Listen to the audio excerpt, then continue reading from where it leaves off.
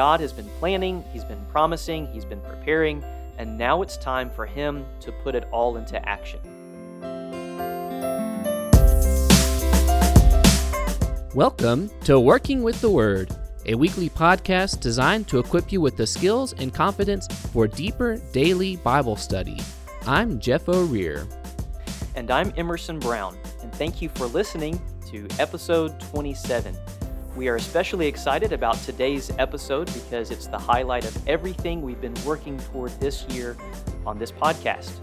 Jeff and I have been moving through the Bible at breakneck speed. We've been trying to get an overview of the different sections of the Bible and asking, how do these books fit into the whole story of the Bible? And so we've arrived at the 4 books that open up the New Testament, the Gospels. Remember, and we've been saying this and emphasizing this since the book of Genesis, that God had a plan from the beginning to reconcile sinners to Himself through the crucifixion, resurrection, and ascension of Jesus Christ. Now, not to give anything away, but Matthew, Mark, Luke, and John show that this plan is fulfilled.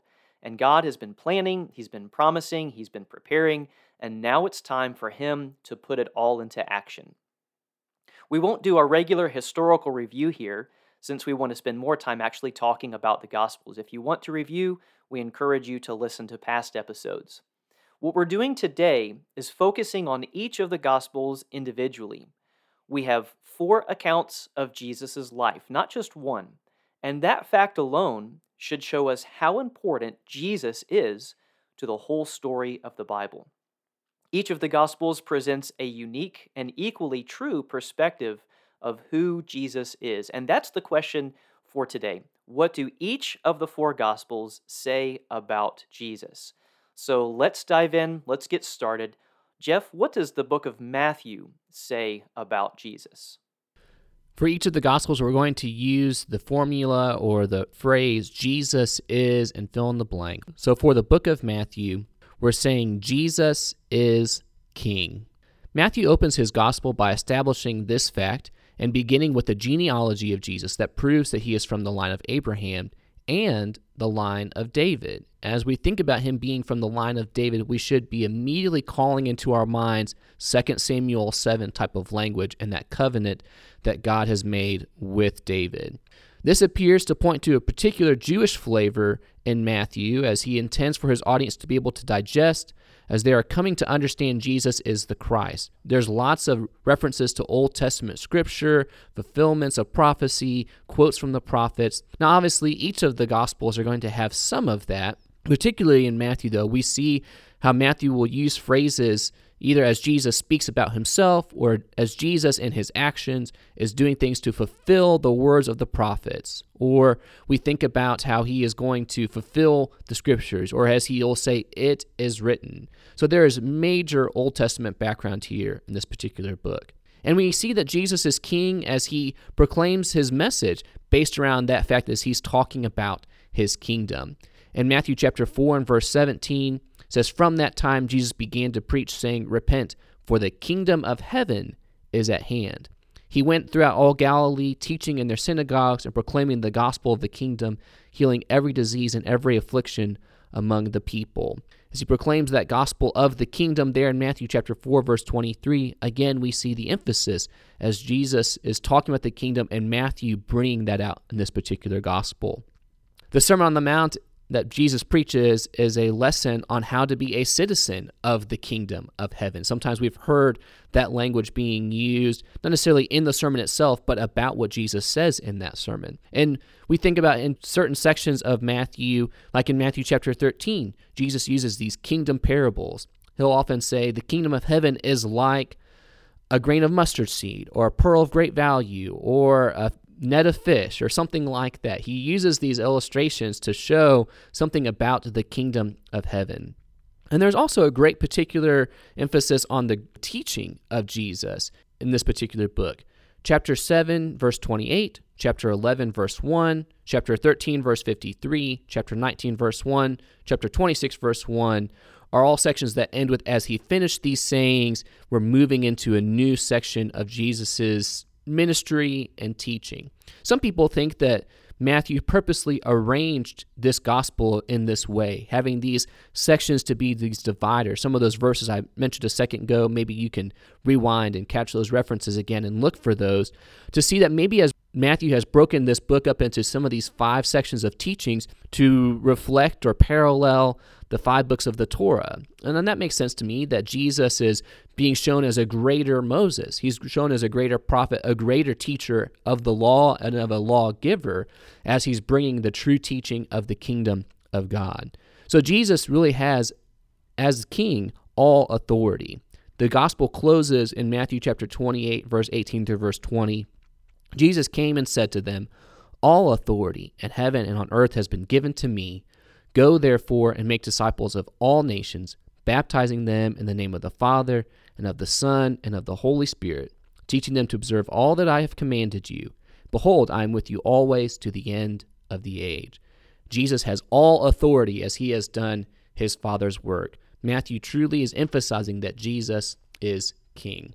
Now, that's not to say that Jesus isn't king in Mark or Luke or John as well, but we're just trying to show that there are some particular flavors that are brought out in each of these gospels. So hopefully, as you'll think about the next time you read through Matthew, you'll notice some of those things about the kingdom, about Jesus being king, the teachings of Jesus, and the emphasis on the kingdom itself. But that moves us then into Mark. Emerson, what do we see about Jesus in the Gospel of Mark? Yeah, in the Gospel of Mark, Jesus is presented as the suffering servant. So it's almost like you get the flip side from Matthew. Matthew emphasizes Jesus' authority, also his suffering, as you said, but Mark more emphasizes that he is the suffering servant. And so Mark's opening statement is plain and simple. He says, "The beginning of the gospel of Jesus Christ, the Son of God." That's verse 1 of the book. And so Mark's purpose is to just lay out for us that Jesus is the Christ, the Son of God, and really unpack what that means. And so from this point, he launches into a quick-paced and action-packed presentation of Jesus' ministry. You know, he doesn't spend any time talking about John the Baptist's birth or Jesus' birth. He just introduces Jesus and he says, "Let's go, strap your seatbelts on, let's get moving." Mark is the gospel of action. A lot of times you'll see his paragraphs are short. He says, "And immediately Jesus did this," and just the facts, Jesus did this, and immediately he did something else, and immediately. And so you get the portrait of Jesus' actions. If Matthew is the gospel of Jesus' teachings or his words, then Mark is the gospel of Jesus' works. And so everywhere that Jesus goes, his action, his works raise the question, who is this man? In chapter 2, verse 7, you see the Jewish leaders asking that question when Jesus says to the lame man, "Son, your sins are forgiven." You know, they're like, who is this guy who is claiming to forgive sins? The disciples ask who he is. In chapter 4, Jesus calms the sea, and the disciples in the boat, they say, "Who is this that can, even the storm obeys him?" The crowds ask that question in chapter 6. Where did Jesus get all these wonderful teachings? Isn't he the carpenter's son? His brothers and sisters are right here. Who is Jesus? And they're all asking that same question. You know, he must be someone with authority and power and might. Well, in chapter 8, Jesus kind of turns the table and he asks his disciples that very question, point blank. He says, "Who do you say that I am?" And Peter answers, "You are the Christ." And so this is really the turning point in the Gospel of Mark, because it's not until this point that we see Jesus actually explaining for himself who he is. And after this point, Mark just begins to be filled with these unexpected plot twists. We're getting this buildup of seeing Jesus as someone great, someone with authority, someone who performs miracles, has authority over the sea, the demons. But then in chapter 8, verse 31, Jesus begins to predict his rejection and his suffering and his death. It says, "And he began to teach them," this is chapter 8, verse 31, "and he began to teach them that the Son of Man must suffer many things, and be rejected by the elders, and the chief priests, and the scribes, and be killed, and after 3 days rise again." And Jesus predicts this 3 times: chapter 8, verse 31, chapter 9, verse 31, chapter 10, verse 32. And in the other Gospels, Jesus also makes the same predictions, but it's more explicit in the Gospel of Mark. And more than the other Gospels, Mark emphasizes how the disciples just didn't get it. For example, right after he makes this first prediction in chapter 8, Peter pulls Jesus aside and begins to rebuke him. "Lord, this will never happen to you." Mm-hmm. Because nobody in those days expected the Christ to say this. And Jesus explains the why of his suffering. After one of his predictions in chapter 10, verse 45, he says, "For even the Son of Man did not come to be served, but to serve, and to give his life a ransom for many." So Mark presents Jesus as the suffering servant, particularly of Isaiah's prophecies. In our episode on the prophets, we spent a little bit of time talking about Isaiah chapter 53 and how Isaiah focuses on this person that would come who would give his life for the sins of others, that he would be pierced and crushed for our iniquities.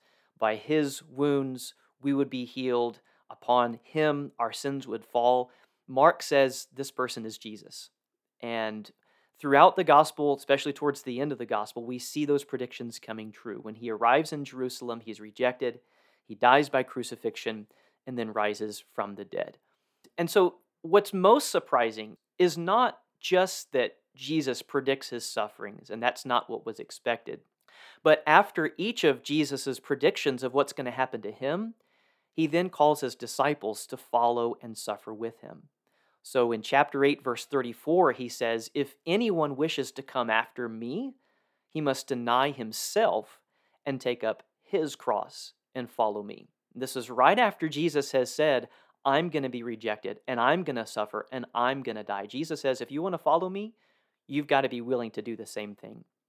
So for us to follow the suffering servant, we too must become suffering servants by denying our own will and our wishes and follow in his suffering, follow in his footsteps to become suffering servants on his behalf. So, Mark presents this portrait that's surprising, that's unexpected.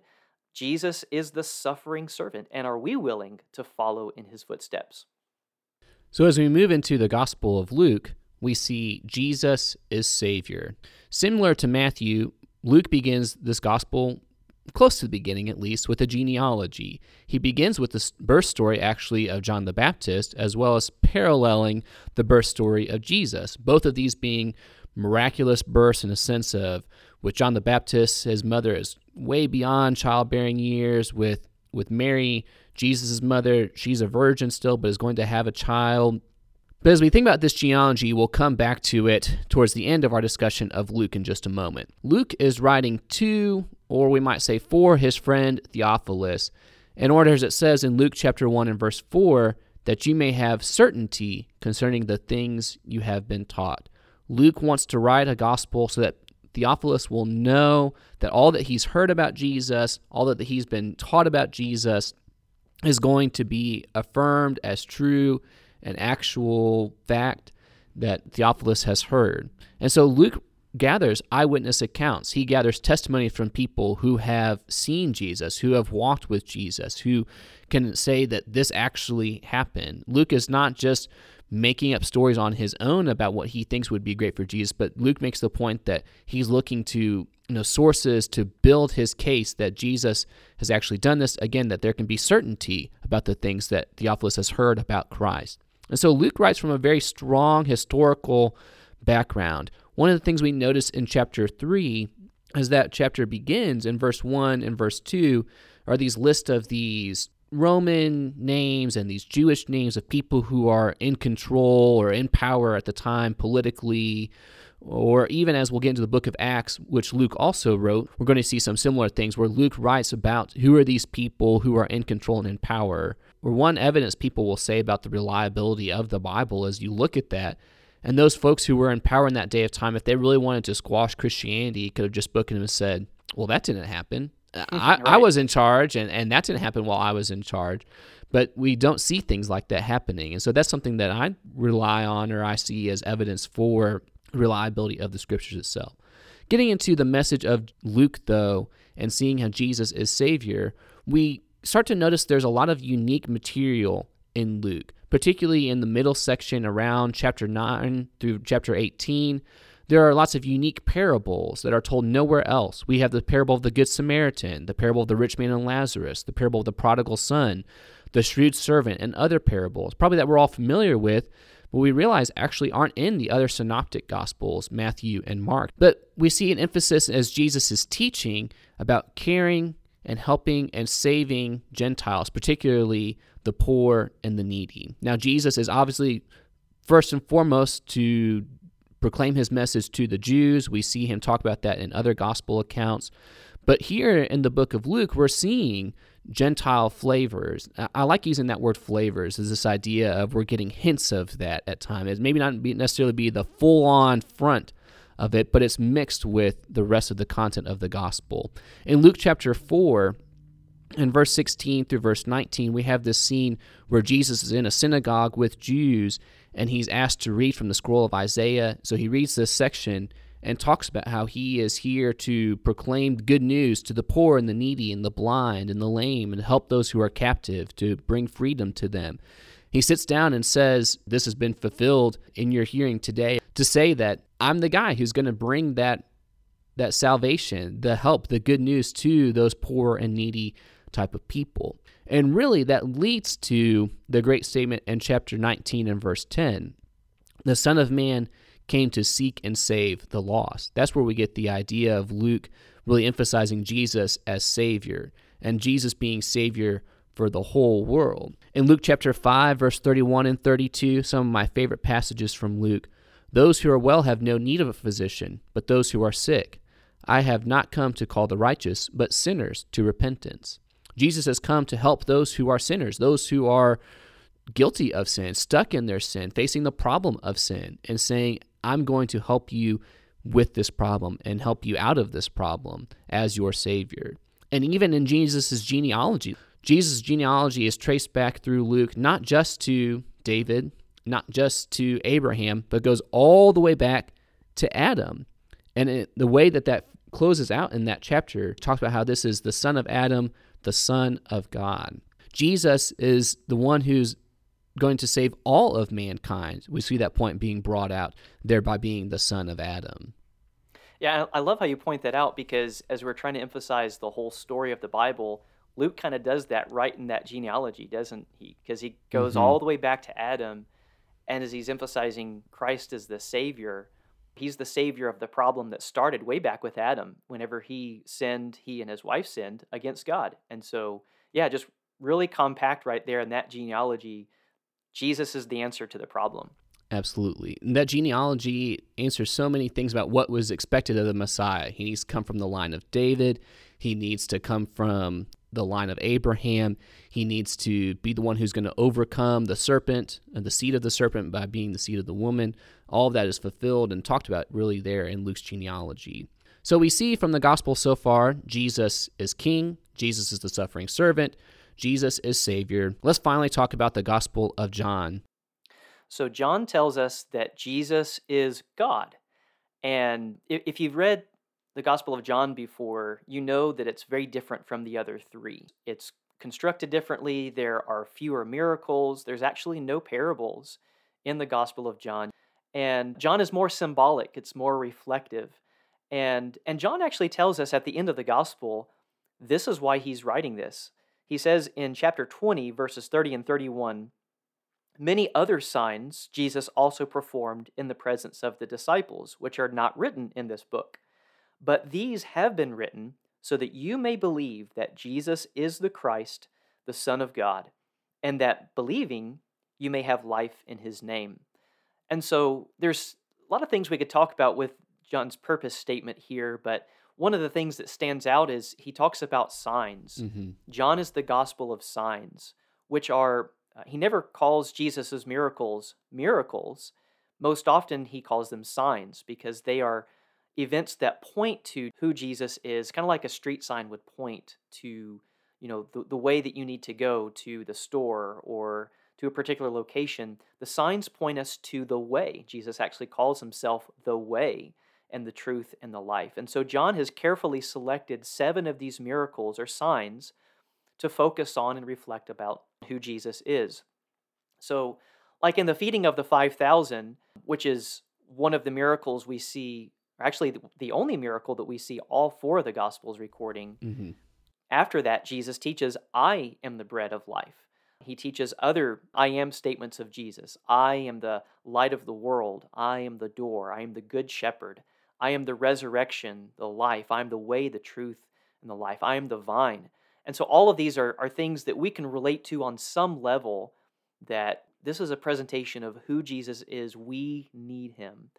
And so John is showing us Jesus' teaching, his signs, for us to contemplate and meditate on who Jesus is, because what he says to us, that to believe and follow Jesus as God, that's the key to eternal life. Mm-hmm. So in the beginning, John 1:1, he says, in the beginning was the Word, and the Word was with God, and the Word was God. There's really no getting around what John says about Jesus' deity here. Mm-hmm. In chapter 5, verse 18, it says that in response to what Jesus was teaching, for this reason the Jews were seeking all the more to kill him, because he was calling God his own Father, making himself equal with God. And not only did Jesus say, I am the bread of life, at least one time he just says, I am. Mm-hmm. In chapter 8, verse 58, truly, truly I say to you, before Abraham was, I am. And it's almost like we're left hanging, waiting for Jesus to finish the sentence. Jesus, you are what? But he's done. He is basically asserting that he is the God who appeared to Moses in the burning bush, who called himself, I am who I am. So Jesus is God. And think about the shockingness of that claim. Think about how remarkable that claim is.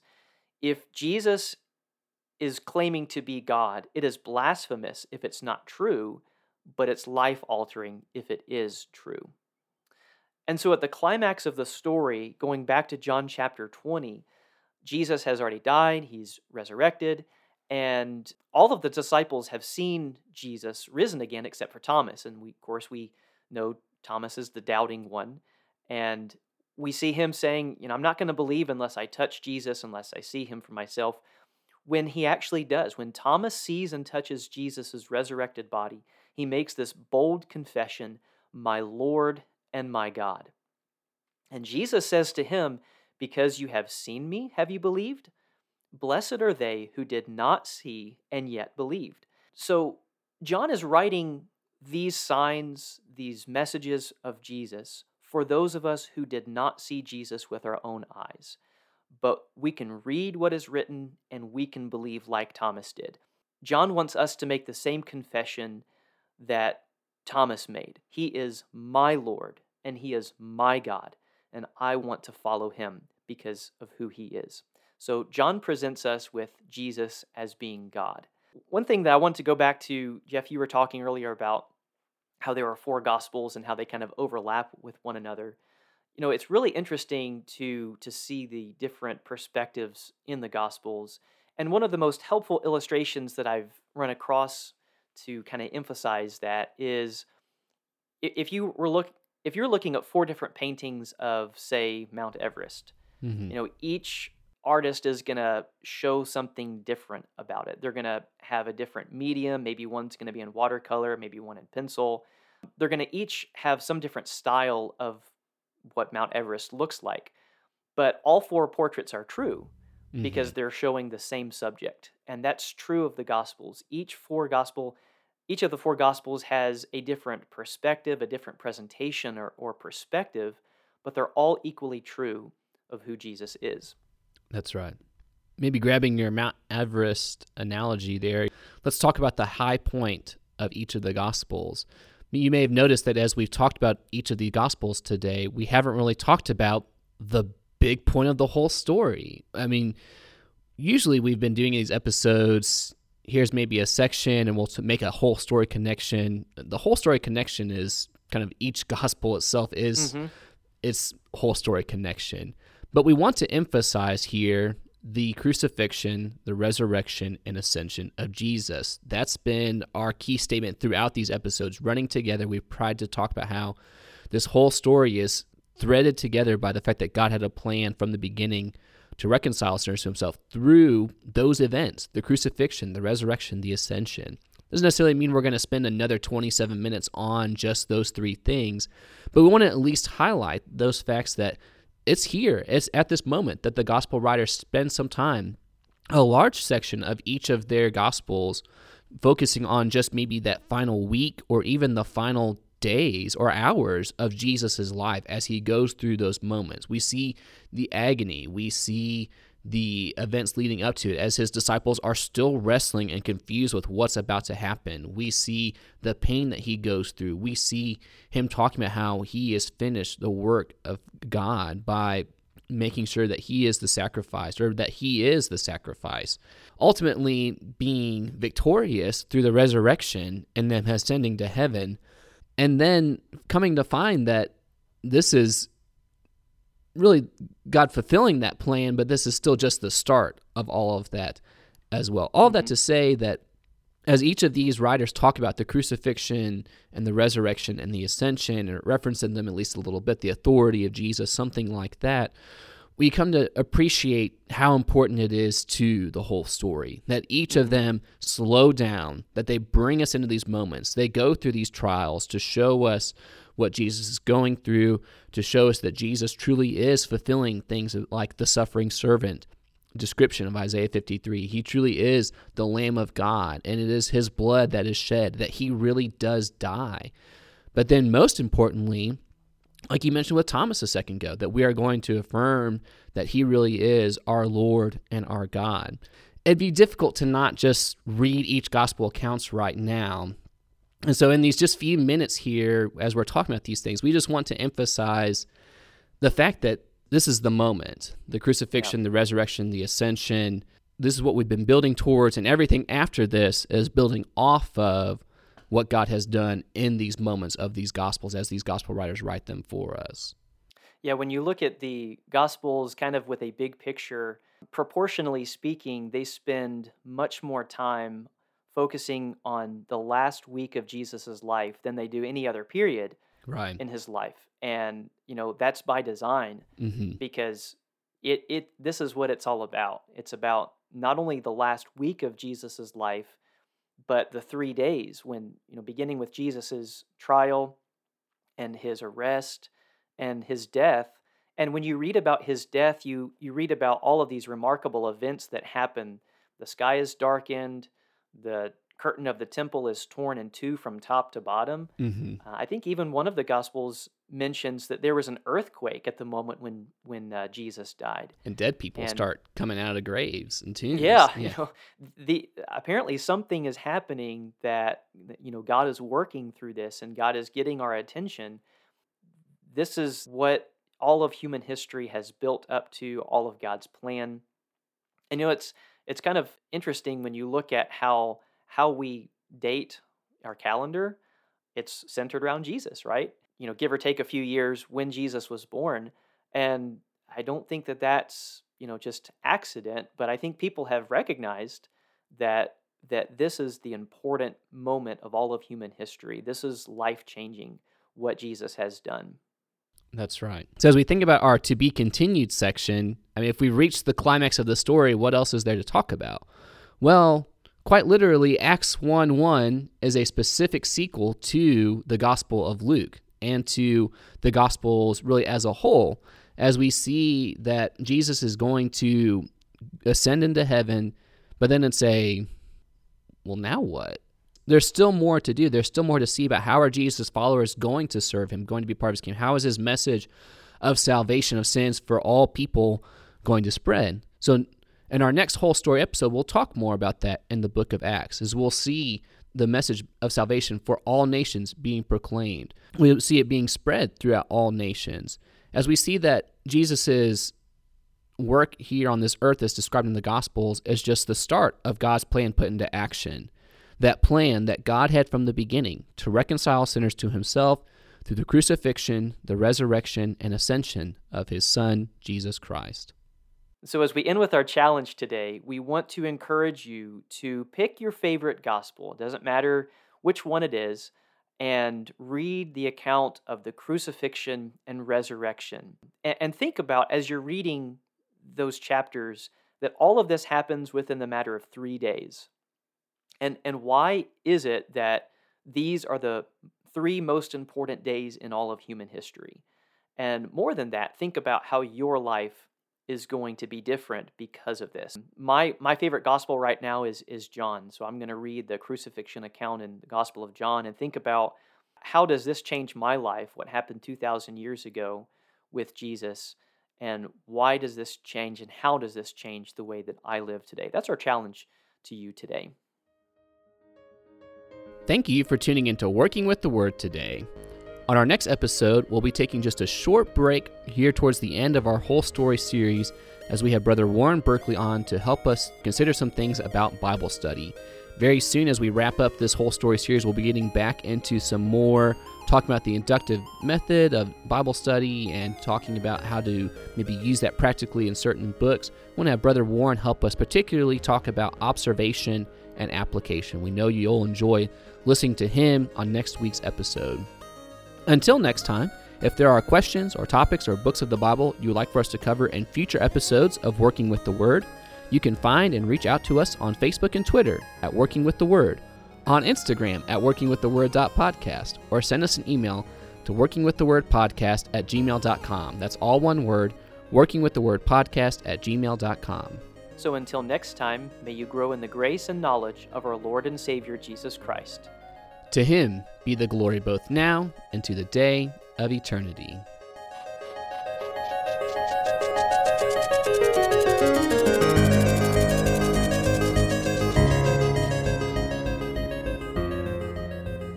I had to get that out.